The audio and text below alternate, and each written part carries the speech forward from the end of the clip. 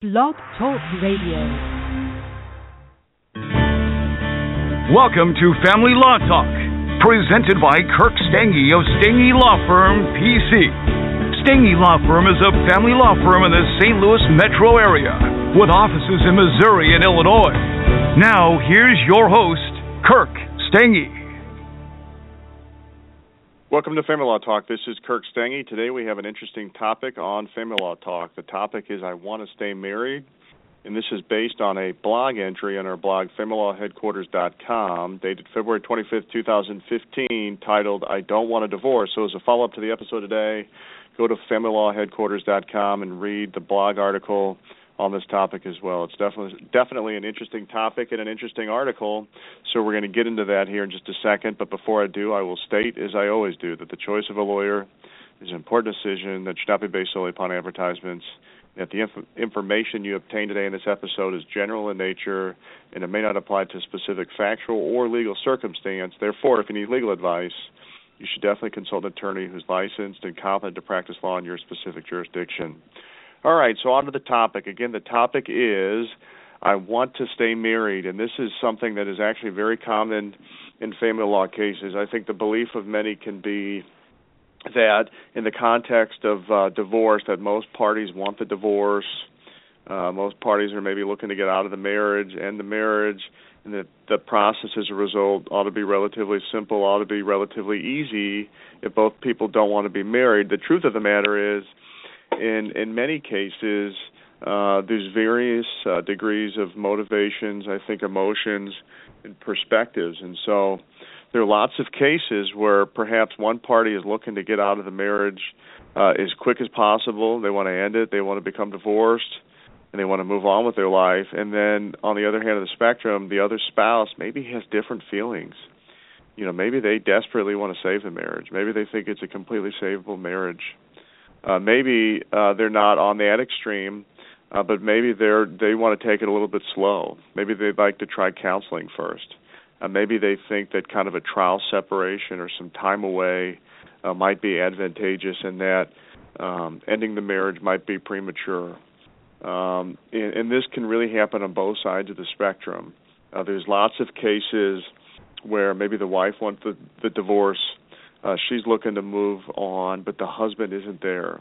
And there's lots of cases where it's the exact opposite, where the husband is ready to move on, the husband wants to end the marriage, and the wife has a different perspective as it relates to the divorce itself. And so, you know, at the end of the day, there can be different perspectives, different viewpoints, and the reality of the situation is that in terms of resolving a divorce case, you obviously have to get over this initial hump in terms of the divorce issue before you can get to property and debt, and before you can get to child custody, child support, spousal support, for example. So parties have to get over this elementary question of, is the divorce even going to take place? And this can really harken back to a little bit of a history lesson for the listeners, if you will, because I think this is important for people to realize.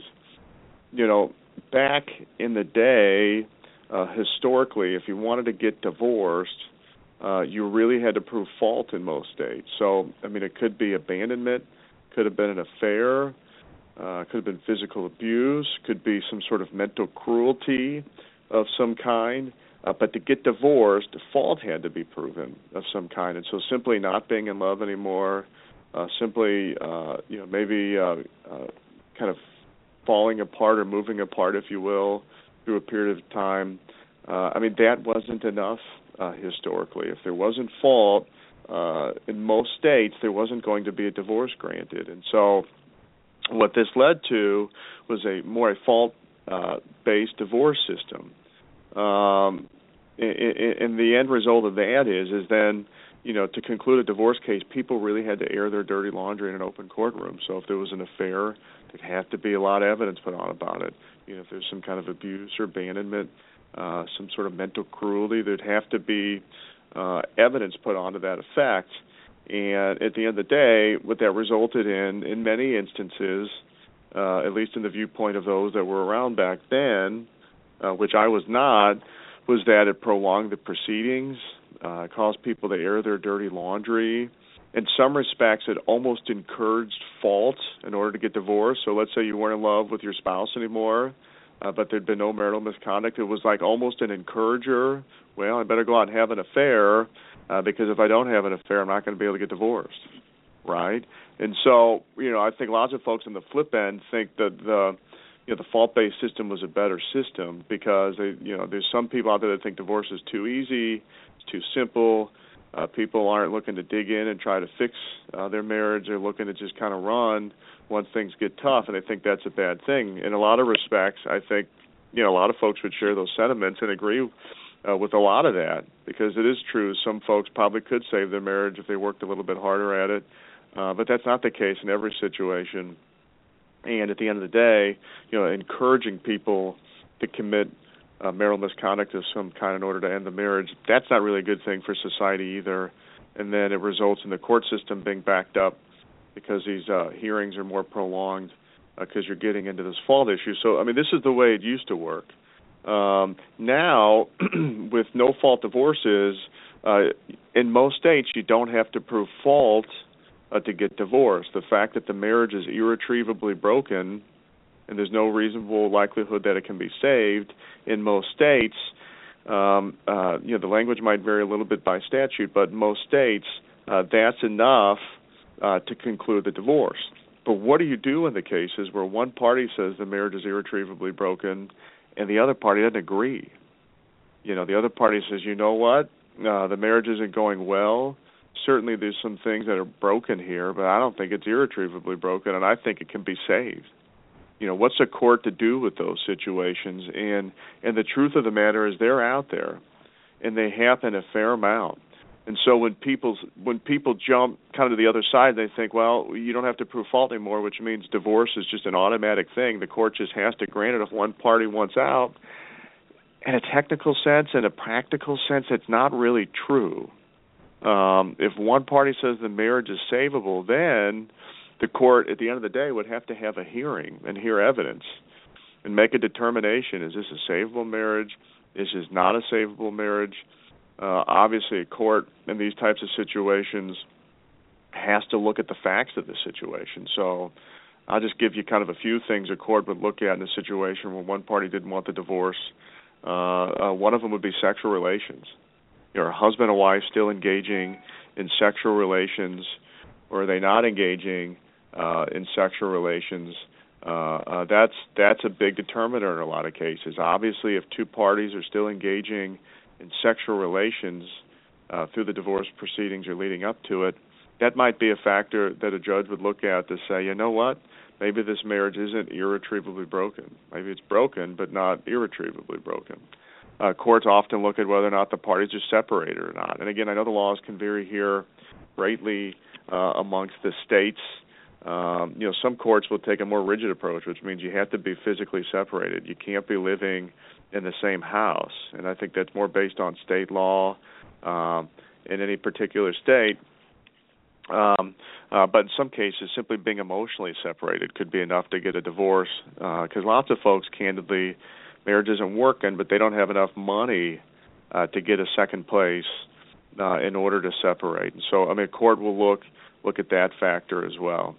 But at the end of the day, this is what the courts, in essence, in a broad sense, have to look at in terms of deciding whether or not to grant a divorce in a case where one party wants to save the marriage. Obviously, for the folks out there who may have been served divorce papers, maybe they don't want a divorce, maybe they think there's a chance it can be saved. There's certain things in certain circumstances that might be able to be done for individuals in those situations. Obviously, there can be mediation in a lot of cases, so maybe the parties go to mediation. Maybe they could come to some sort of agreement with regard to counseling. In certain jurisdictions, it might be that motions can be filed to try to get counseling ordered. Again, I think that's a tough road in a lot of places, but that's a possibility in certain circumstances. Obviously, amongst the attorneys themselves, maybe they can try to facilitate meetings between the parties to see if the marriage might be savable or reconcilable. And in some instances, that it ends up working itself out. In some cases, the parties decide to go to counseling. They decide to dismiss the divorce and try to save their marriage. In other cases, it doesn't happen. And then again, you get to the situation where any party that wants to contest a divorce, what they have to decide is, do they want a hearing where evidence is put on about whether or not the marriage is irretrievably broken or not? Is that something they want to do? Is that something they want to undertake? Obviously, I think that's a tough road for a lot of folks out there. While a party has the ability to contest the divorce itself, it is true in this day and age that if one party desperately wants out of the marriage, it's a rare thing in most instances for a court not to grant the divorce. But again, in certain circumstances where the parties are acting as husband and wife, maybe they're engaging in sexual relations still, maybe they haven't separated, it is a possibility. Obviously, at the same token, any party who wants to contest a divorce just has to consider, the realities of the situation is that, let's say you do a hearing like this, contest a divorce, and let's say you prevail. Maybe you've prevailed at that moment in time, but at the end of the day, there's probably not a whole lot stopping the other spouse from filing the divorce again in the future and trying again. And so, it's hard at the end of the day still to make somebody want to be married to you. And I would just say this, to the folks that want to save the marriage. Again, I'm not really a relationship expert. I'm an attorney. So, take this for what it's worth. Take it with a grain of salt. But in seeing lots of these cases through the years, often what can help the cases where there is a chance of reconciliation is some space, maybe some time, and there is some truth in a lot of instances to the idea that absence can make the heart grow fonder. Another good analogy I heard in the past is give the other spouse the gift of missing you, and at the end of the day, they're either going to miss you or they're not going to miss you. Either the absence makes the heart grow fonder or it doesn't. Ultimately, the truth of the situation is that if it's a savable marriage, that absence, that space can often result in reconciliation. And if it doesn't, oftentimes there's not a whole lot else that could be done. But definitely an interesting topic. Definitely one I wanted to cover because it comes up a lot, situations where one party wants the divorce, one party doesn't want the divorce at all. So it's definitely a worthy topic. One that I thought lots of listeners would enjoy. So thanks for the listeners again for tuning in today. Stay tuned for our next episode of Family Law Talk with Stange Law Firm coming up. Thank you very much. Thank you for listening to Family Law Talk with Kirk Stange. Visit StangeLawFirm.com for more about today's topic or to put Stange Law Firm to work for your family today.